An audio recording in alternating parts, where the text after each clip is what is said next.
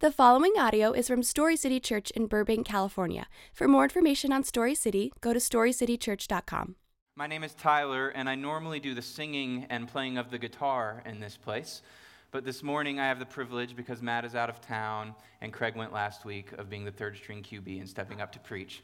So I'm glad to be here this morning. Call me Tim Tebow. Hey, thanks, Jordan. And but can we thank the Barefoots for stepping in this morning and leading us in worship? They do a great job. So we are in the middle of a series called Portraits right now, as you can see on the screens, and the subtext there is seeing the grace of Jesus in every story. And so what we're trying to do in this series is look at figures in the Bible, in the Old Testament, and see how Jesus is actually the true hero where they failed. That the entire Bible is actually pointing from beginning to end towards Christ as the author and finisher of our faith. And so today, we arrive at the very interesting and famous story of Elijah and the prophets of Baal on Mount Carmel. Has anyone heard this story before? Okay, awesome. Well, before we dive in, I saw a few hands, great. Let's pray together. Father, I am excited about what you're doing in this church. I love this church. I love what you are doing, and this all begins and ends with you. So what we need this morning is not a word from Tyler Miller, a flawed, sinful man. We need a word from you. And I'm thankful that we have one because you wrote us a book called the Bible, and it speaks to us. And so this morning, I pray that that is what would be taken out of this place, that we would open our hearts and our minds to your eternal, flawless, infallible word, and that it would penetrate and do work in this building. It's in Jesus' name I pray these things. Amen. Amen. So, we are right at the end of the summer. Did anybody feel the weather shift this week? The cold days, the fall. I got to put on a flannel this week, so I knew that the weather was changing. And it's funny because I stand at the beginning of every summer season, and I always find myself thinking, summer's here. It means days at the beach. It means getting out and relaxing and being with friends. And what actually ends up happening is the summer flies by, and I do nothing, and I made it to the beach one time, and I stand like I do today at the end of the summer going, well, that was a wasted 3 months. Oh well. But there was one thing this summer that I will take with me and hold forever in my heart that did happen, and that I did carpe the diem, seize the day, with. And it was a little thing called the Olympics. Did anybody watch the Olympics in the building this morning? I may have been guilty, and by may I mean was guilty, of binge watching the Olympics. I did not just get into the primetime stuff. Like, for those of you that just watch the primetime Olympics, you're like, down here, I'm way up here. Like, I was into women's weightlifting, I was into kayaking, I was into rowing, and my personal favorite, Olympic speed walking. Anybody? Can't bend the knees, just gotta, sorry. Okay, well, now that we've done that, the ice is broken. It's amazing. Next, 4 years from now, mark your calendar, Olympic speed walking. But by far this year, my favorite thing about the Olympics was watching the Olympic swimmer by the name of Michael Phelps, the most decorated Olympian of all time, race against a South African swimmer named Chad le Clos. Now, 4 years ago in 2012, Michael Phelps was at a bit of a low point in his career, we'll put it that way, and he ended up losing his number one event, the 200 fly. I'm going to try to talk like I know about swimming right now, but I don't. The 200 fly, one of his best events, he lost it by 5/100ths of a second to a South African swimmer by the name of Chad le Clos. Le Clos then went on to bask in his victory for 4 years by publicly poking the bear that is Michael Phelps. And it wasn't a good idea, because here I sit, chimichanga in hand, watching Olympians reap the benefit of a sound diet, and I see this on my TV screen before the big rematch. Look at le Clos in the ready room, Rowdy. It's like he's going through a boxing routine, and Phelps is like, are you kidding me? Oh my goodness. I have never seen anything like that in the ready rooms. You play some games sometimes when he's standing right in front of Michael, and look at Michael's game face. Phelps, as always, lets his swimming do the talking. Look at, it's like he's growling like a dog. Oh my God. You can send your emails to tyler@storycitychurch.com. I was questioned if I should show that. That look right there, we kind of didn't get the perfect still frame, but there was a moment literally where the announcer said he's growling like a bear. And he was. Poke the bear, like I said. That sums up everything we love about the Olympics. That look says, I don't want to just beat you at swimming. I want to literally beat you physically. And I'm going to do it. Stop dancing in front of me. Just for the record, Michael Phelps did beat Chad Leclos and regain his place as the one true champion, America. Right? But today we get to look at a story in the Bible which makes Phelps versus Leclos look like the kiddie pool. Make it look like they were in diapers. Today we get to see what happens when the one true God, the Lord Jesus Christ, and Yahweh and the Holy Spirit, this Trinity God, take up arms like a poked bear to prove their dominance. That's why we love the Olympics, and that's why we love stories like this. We want to know who is real and who can't quite cut it. Well, today we have a story in the Bible that does just that. But before we jump into our text, I want to do a little legwork to help us understand what's going on at this point in Scripture. So if you could, think of these next few minutes kind of like the scrolling yellow text at the beginning of the Star Wars movie, setting up the plot with a bunch of name of emperors and things in it that I can never understand as it drifts off into space and I'm trying to keep up. Think of that like this. We're setting the text up here. So somewhere between the 8th and 9th century BC, about 150 years after last week's event, which was King David, God's chosen nation, Israel, they're not doing real hot. They've been caught up in a succession of bad, terrible kings who Scripture says over and over again did evil in the sight of the Lord. Until we reach down 7 kings in to King Ahab and his wicked queen Jezebel. Now, Scripture says that this king did more than all of the kings before him to arouse the anger of the Lord God Almighty. Not a good thing, right? We don't want to be that guy. And so, what Jezebel and Ahab are doing is they are intentionally going out of their way in a calculated campaign to remove the Lord God Almighty as the one true God of Israel and make Israel a religiously pluralistic nation. So they want to say, sure, you can have Yahweh, you can have your God Israel, the God that saved you and called you out of Egypt. But in addition, we're going to throw all these other gods in the mix, and we'll just call them even, we'll call them equal. And the God that they had primarily embraced was a God named Baal. Now, Baal was the god of rain in this culture, and you got to think. Rain is the most important thing to these people. They live off the land. No rain means no food means no flourishing, and no life. So as a result, these people had turned from God, who actually brings the rain, and turned to this false god, Baal, and begun to worship him. And so God does this. He sends a drought into the land.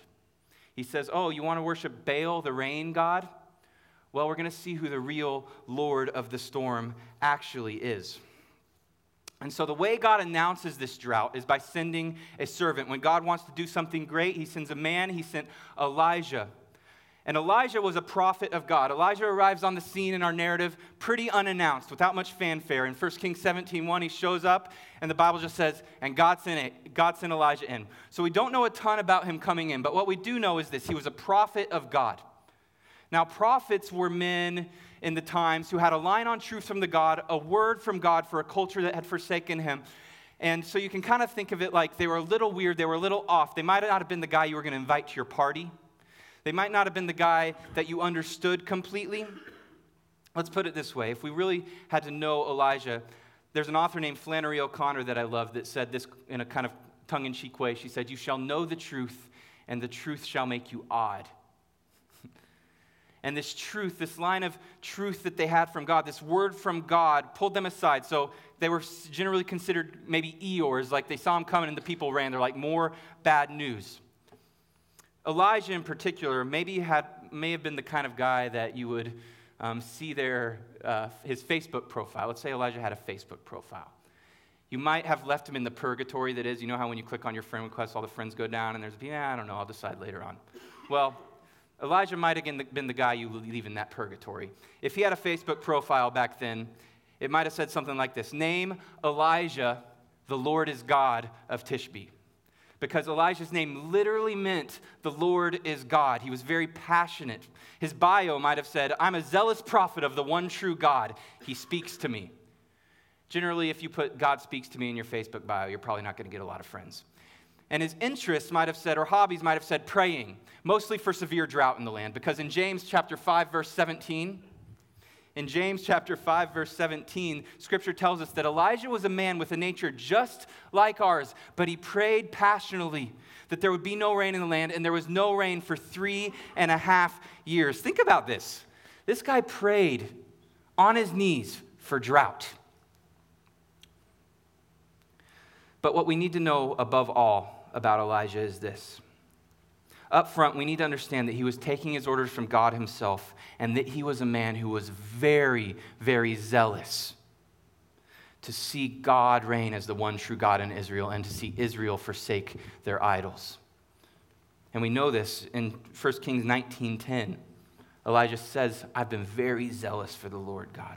We also know that he heard from the Lord. The word of the Lord comes to him at multiple occasions in our text. So, through Elijah, God confronts King Ahab, and he says there's going to be a drought. And then for 3 years, God kind of stows Elijah away and lets the drought have its way and miraculously provides sustenance for Elijah. Until 3 years later, he sends him back. Says the word of the Lord came to Elijah, and he sends him back to confront King Ahab. And when he does this, I love this, he comes to Ahab and he says, hey, Ahab, gather all your prophets, the 450 prophets of Baal and the 400 other prophets, and bring them up to Mount Carmel, and we are going to have a showdown on top of a mountain to prove whose God is real. You got to love the guy's style, right? And so many times when we read the Old Testament, we think, that's kind of hard to relate to. I don't understand why people are responding the way.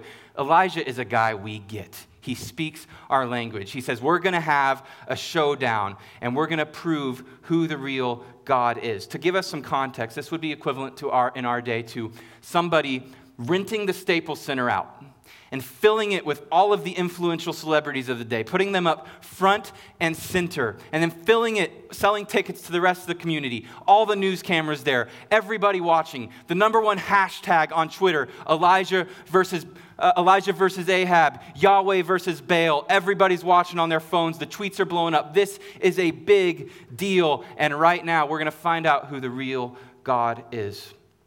So, let's look at our text for the morning. I'm going to warn you, it's a little lengthy, but I'd ask you just to tune in. We're going to read it once. It's 1 Kings 18, verses 20 through 39. Let's read that. So Ahab sent word throughout all Israel and assembled the prophets on Mount Carmel. Elijah went before the people and said, how long will you waver between two opinions? If the Lord is God, follow him. But if Baal is God, follow him. But the people said nothing. Then Elijah said to them, I am the only one of the Lord's prophets left, but Baal has 450 prophets. Get 2 bulls for us. Let Baal's prophets choose one for themselves, and let them cut it into pieces and put it on the wood, but not set fire to it. I will prepare the other bull and put it on the wood, but not set fire to it. Then you call on the name of your God, and I will call on the name of the Lord. The God who answers by fire, he is God. Then all the people said, what you say is good. And Elijah said to the prophets of Baal, choose one of the bulls and prepare it first, since there are so many of you. Call on the name of your God, but do not light the fire. So they took the bull given them, and they prepared it. Then they called on the name of Baal from morning till noon. Baal, answer us, they shouted. But there was no response. No one answered. And they danced around the altar they had made. At noon, Elijah began to taunt them. Shout louder, he said. Surely he's a god. Perhaps he's deep in thought or busy or traveling. Maybe he is sleeping and must be awakened. So they shouted louder and slashed themselves with swords and spears, as was their custom, until their blood flowed. Midday passed, and they continued their frantic prophesying until the time of the evening sacrifice. But there was no response. No one answered. No one paid attention. Then Elijah said to all the people, come here to me. They came to him, and he repaired the altar of the Lord, which had been torn down. Elijah took 12 stones, one for each of the tribes descended from Jacob, to whom the word of the Lord had come, saying, your name shall be Israel. With the stones he built an altar in the name of the Lord, and he dug a trench around it large enough to hold 2 seahs of seed. He arranged the wood, cut the bull into pieces, and laid it on the wood. Then he said to them, fill 4 large jars with water and pour it on the offering and on the wood. Do it again, he said. And they did it again. Do it a third time, he ordered, and they did it a third time. The water ran down around the altar and even filled the trench. At the time of the sacrifice, the prophet Elijah stepped forward and prayed, Lord, the God of Abraham, Isaac, and Israel, let it be known today that you are God in Israel, and that I am your servant, and have done all these things at your command. Answer me, Lord, answer me, so these people will know that you, Lord, are God, and that you are turning their hearts back again. Then the fire of the Lord fell and burned up the sacrifice, the wood, the stones, and the soil, and also licked up the water in the trench. When all the people saw this, they fell prostrate and cried, the Lord, he is God. The Lord, he is God. It's the word of the Lord this morning. So that's a lot, and there's a lot there, but I want to extract two simple points for us from this text this morning. Number one, I want us to look at the cost of faith in false gods. And number two, I want us to look at the promises of faith in the one true God. So first, let's look at the cost of faith in false gods. And the first cost that I think we can pull from this text is that false gods always make you work for their approval. False gods always make you work for their approval. In our text, we see in verse 26, they took a bull given them and prepared it. Then they called on the name of Baal from morning till noon, and Baal answer us, they shouted. But there was no response. No one answered. And they danced around the altar they had made. So we read here that the prophets of Baal were calling out to their God, and they couldn't get an answer. So what do? They begin dancing around this altar that they had built. Dancing. It says that they literally danced from morning till noon, wearing themselves out. I think it's probably a pretty funny scene here. I wonder what Elijah was thinking as he watched them dancing, trying to get their God to pay attention. But they said there's no one paying attention. What are they doing when they're dancing? What are they trying to do? They are trying to perform in a fashion that will get their God to come through for them. And this gives us a principle of serving idols or false gods. You know you are in the grips of a false god when you find yourself having to perform for its approval or action. So let's do a little legwork to nail down what this actually means today in 2016, because I think a lot of us are saying there's not been a time recently where I've built an altar in my bedroom and danced around it. Like, what does it mean that I dance before false gods? What does that actually look like? Well, I learned as I was studying this passage this week, I always assumed that Baal was the literal name of a god like Zeus or Apollo, but a Baal was actually not a person. It was a designated type of spiritual lord to them. So this was a rain Baal. But there were also money Baals and party Baals and military Baals. They had all sorts of Baals. Anything that they depended on, they would set up as a god and begin to worship it. And, we hear this and we think, oh, that's so primitive, right? How primitive of this culture to worship everything and call everything a god. But the reality is, they had actually tapped into something very real about the nature of our existence, and that is this, that there is a spiritual power behind everything. We in the Western world like to live under the illusion that what you see is what you get, and there's nothing beyond that. So, I don't worship money. I don't dance at the altar of money to make me happy. I just really like nice things, and I'm just going to work hard to get it. I don't worship pleasure. I just really like to have a good time. I don't dance at its altar for satisfaction. I don't worship my work. I'm just committed. I don't worship power. I just like to please people.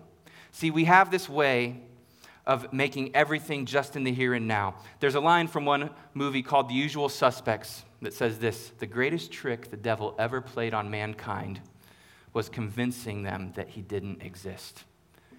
There is a spiritual power behind everything that we see. So, for example, to flesh this out a little bit, Brooke and I, my wife and I, have a 2.5-year-old daughter, and as a result, we don't get out of Burbank too much.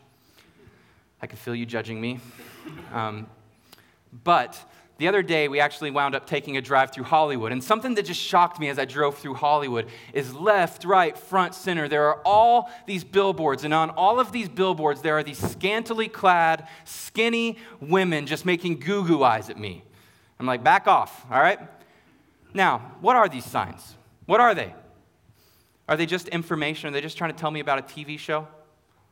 No, there's something behind them. There's a power behind them. They are preaching to us, telling us what beauty is supposed to look like, telling us how to relate to one another in a sexual sense, telling us what sexuality should look like.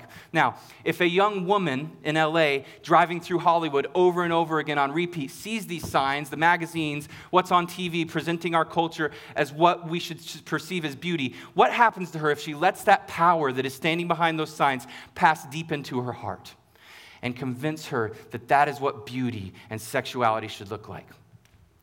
She sets up a standard for herself.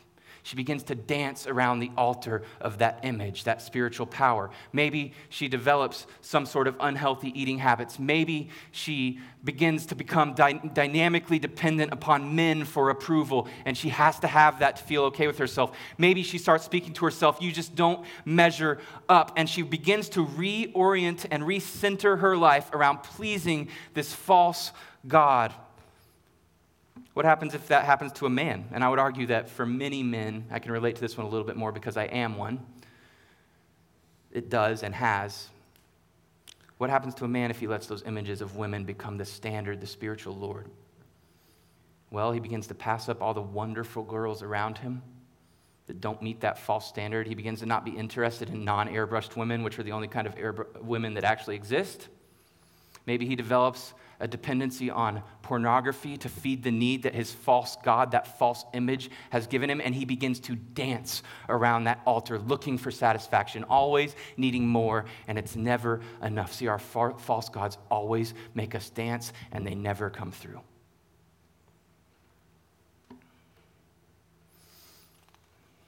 That's just the first cost seen in our text.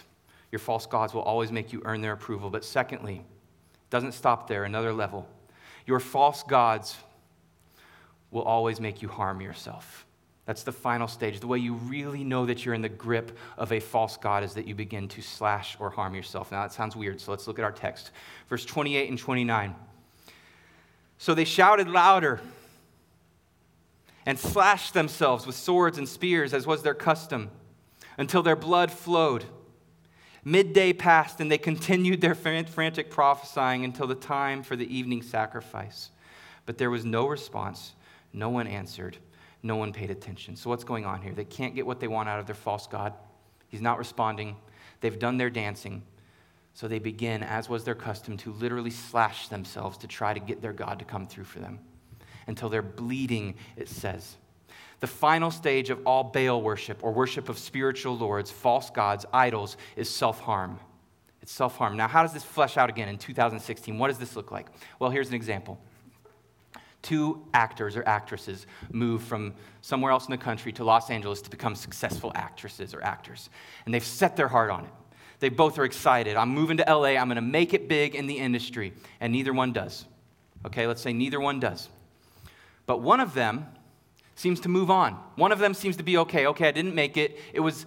That's okay, I'll move on. I'm going to get on with my life. They find another career path, and they're okay. Another one, the other one, this failure ruins them.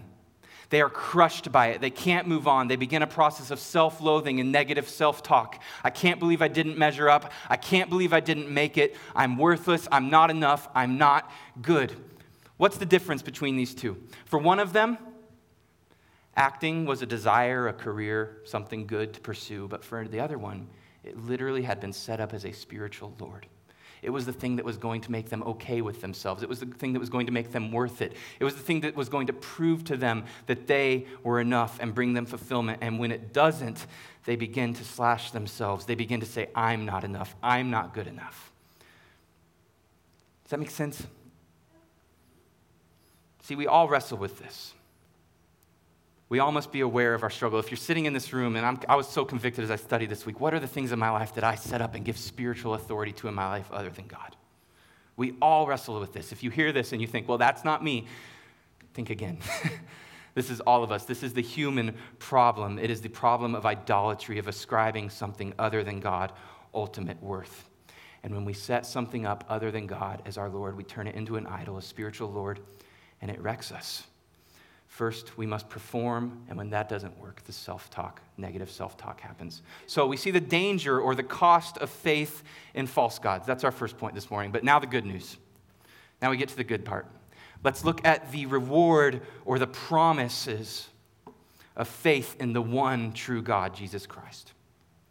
So, the prophets of Baal have had their go. They've failed. They can't get their God to respond. They're tired from dancing, and they're bleeding all over themselves. They've made a real mess of things. But in verse 30, Elijah steps forward and says this. Then Elijah said to all the people, "Come here to me." And they came to him, and he repaired the altar of the Lord, which had been torn down. Elijah took 12 stones, one for each of the tribes descended from Jacob, to whom the word of the Lord had come, saying, "Your name shall be Israel." With the stones, he built an altar in the name of the Lord. This is our first point on the promises. We have the promise that faith in the one true God comes with the promise of a new identity. A new identity. So let's see how this is pulling out of the text. So it's Elijah's turn. What's the first thing he does? It's kind of surprising. You would think he's just like, all right, fire, bam, go, we're done, let's go home. It's not what he does. He pulls the Israelites in and he says, "Come near, team huddle, team huddle." And he begins to carefully construct an altar out of 12 stones that had been torn down, meant to represent those 12 stones, the 12 tribes of Israel. In a sense, what he's doing is he pulls them forward and he's saying, look, this is the altar of the God who called you and loved you. And it literally says, named you Israel. You're his people. You've gone in search of other gods. They're not working. You're dancing. You're slashing. It doesn't work. This is who you are. He's reminding these people of their true identity.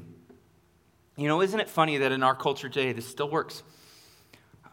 When we get really caught up in a sin, we all have somebody in our life we know who's just really, really stuck. Maybe it's you. And they just can't pull themselves out from that mess that they're in, and they stay there dependent. Maybe it's alcohol.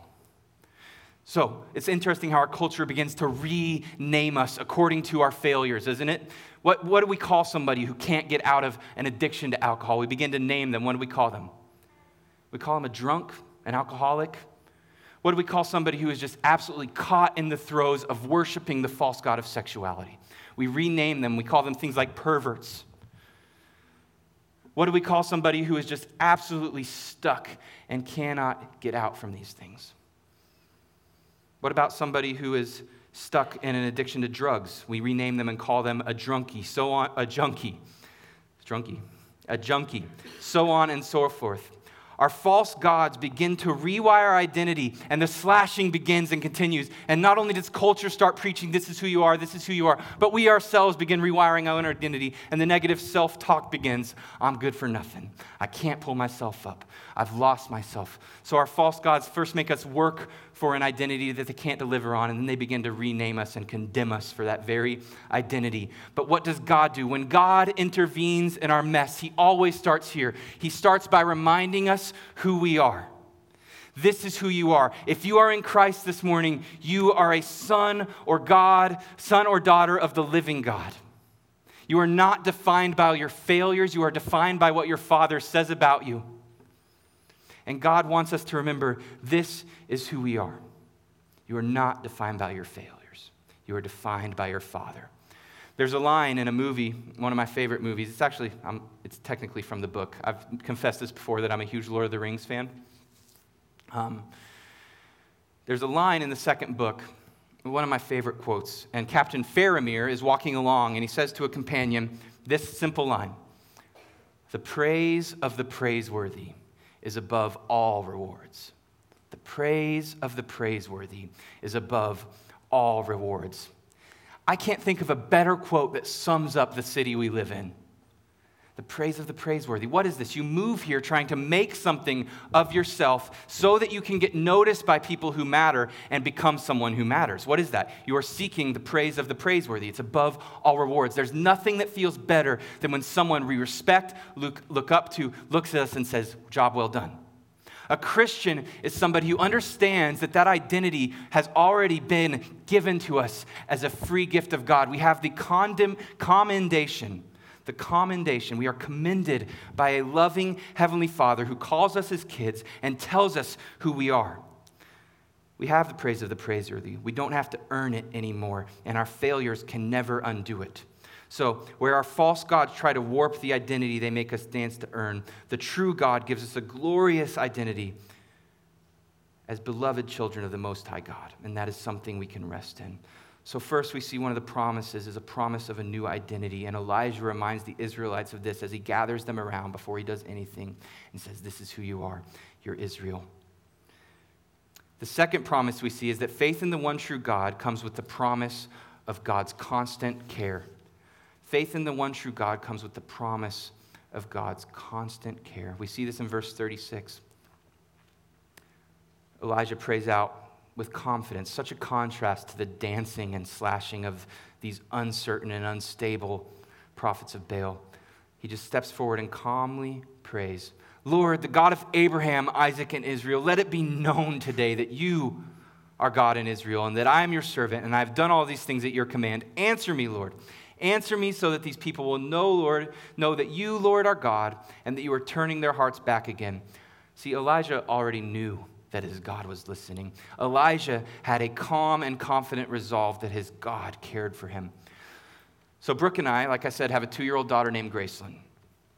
And one of the things that has become truly amazing about my wife, is that she can be in the kitchen with pots boiling and water running and the dishwasher going, and I can be sitting in the living room, and there's all sorts of clanking coming from my daughter's room because she's playing with her toys and whatnot, and to me it's just a chorus of noise. But all of a sudden, out of nowhere, my wife has these ears that go, that was a bad noise.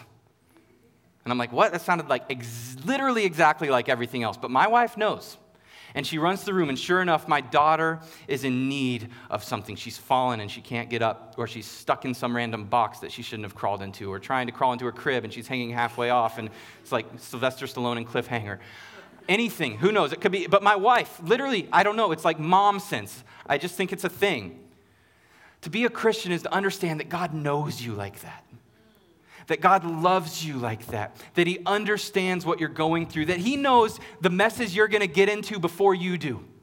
That he can read you. That he can see you. That he constantly has his eye on you. You don't ever have to dance. You don't ever have to earn. You don't ever have to slash. He loves you because of what his son Jesus Christ did on the cross. And that's sealed. And it can't be unearned because you never earned it to begin with. It was a gift. That's good news this morning. Listen to these words in Psalm 139. Receive them as a promise if you question this morning God's care for you, Christian. You have searched me, Lord, and you know me. You know when I sit down and when I rise. You perceive my thoughts from afar. You discern my going out and my lying down. You are familiar with all my ways. Before a word is on my tongue, you, Lord, know it completely. You hem me in behind and before you lay your hand upon me. Such knowledge is too wonderful for me, too lofty for me to attain. How precious to me are your thoughts, God. How vast is the sum of them. Were I to count them, they would outnumber the grains of sand. Do you believe that this morning? That God has more thoughts for you. Go to the beach. We live near the beach. And look at the sand. And receive that promise. That more than the grains of sand on a beach are God's thoughts towards you. That will transform you. That will change you. That will stop your desperate search for the world to tell you who you are. And you will receive the promise from God. You are my son. You are my daughter. My heart is set upon you. I love you. I mean, that is a transformative truth this morning. And we all need to be reminded of it. That as believers in Jesus, we don't have to dance. Our God is already listening. That is a promise. We see the promise of God's constant care. And thirdly and lastly, we see the promise that faith in the one true God comes with final victory.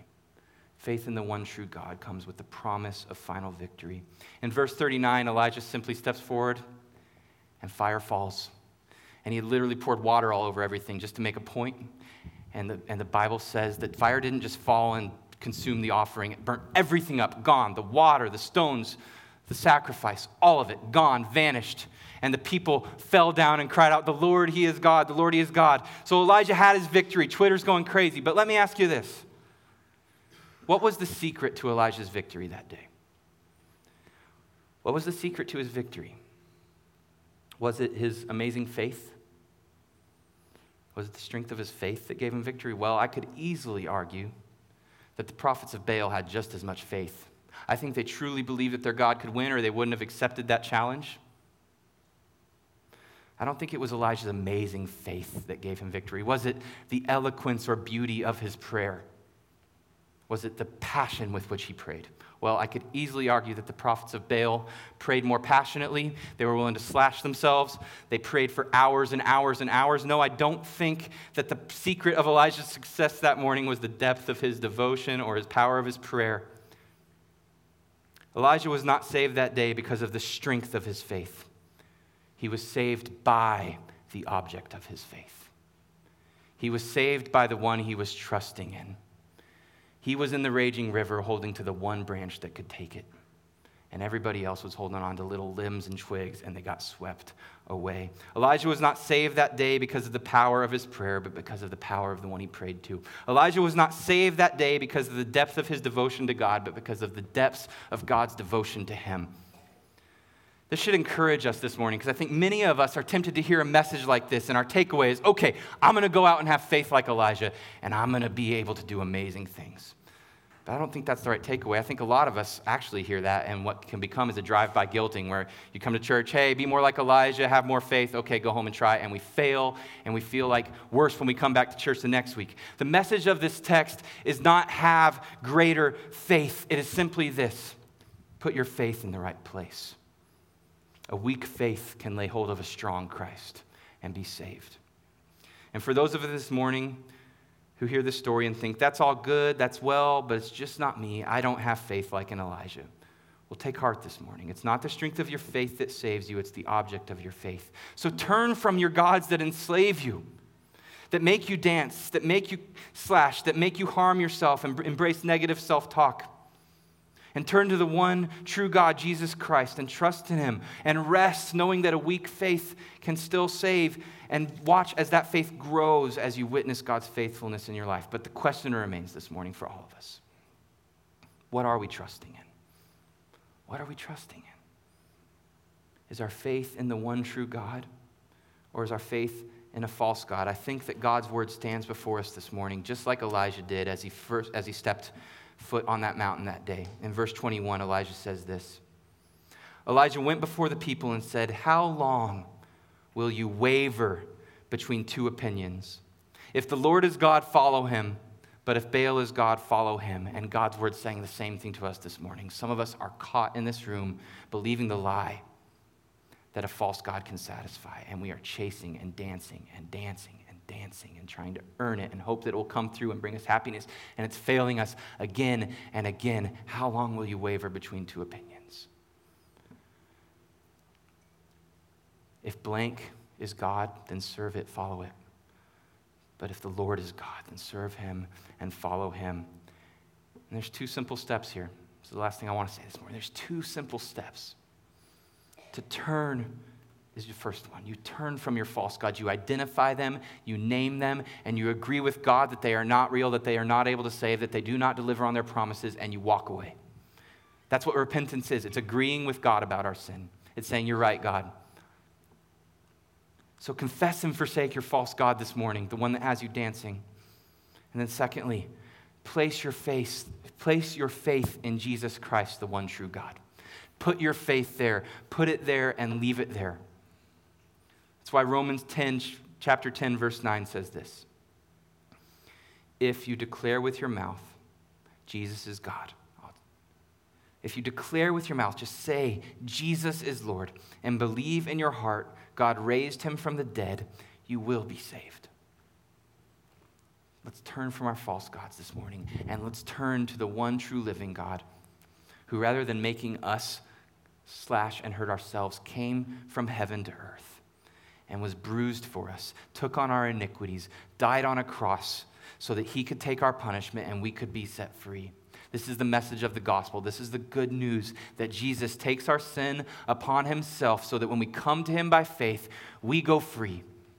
And God looks at us as sons and daughters of the living God. New identity, constant care, final victory, sealed up because of what Christ has done. Let me pray for us. Father, I thank you for your word this morning.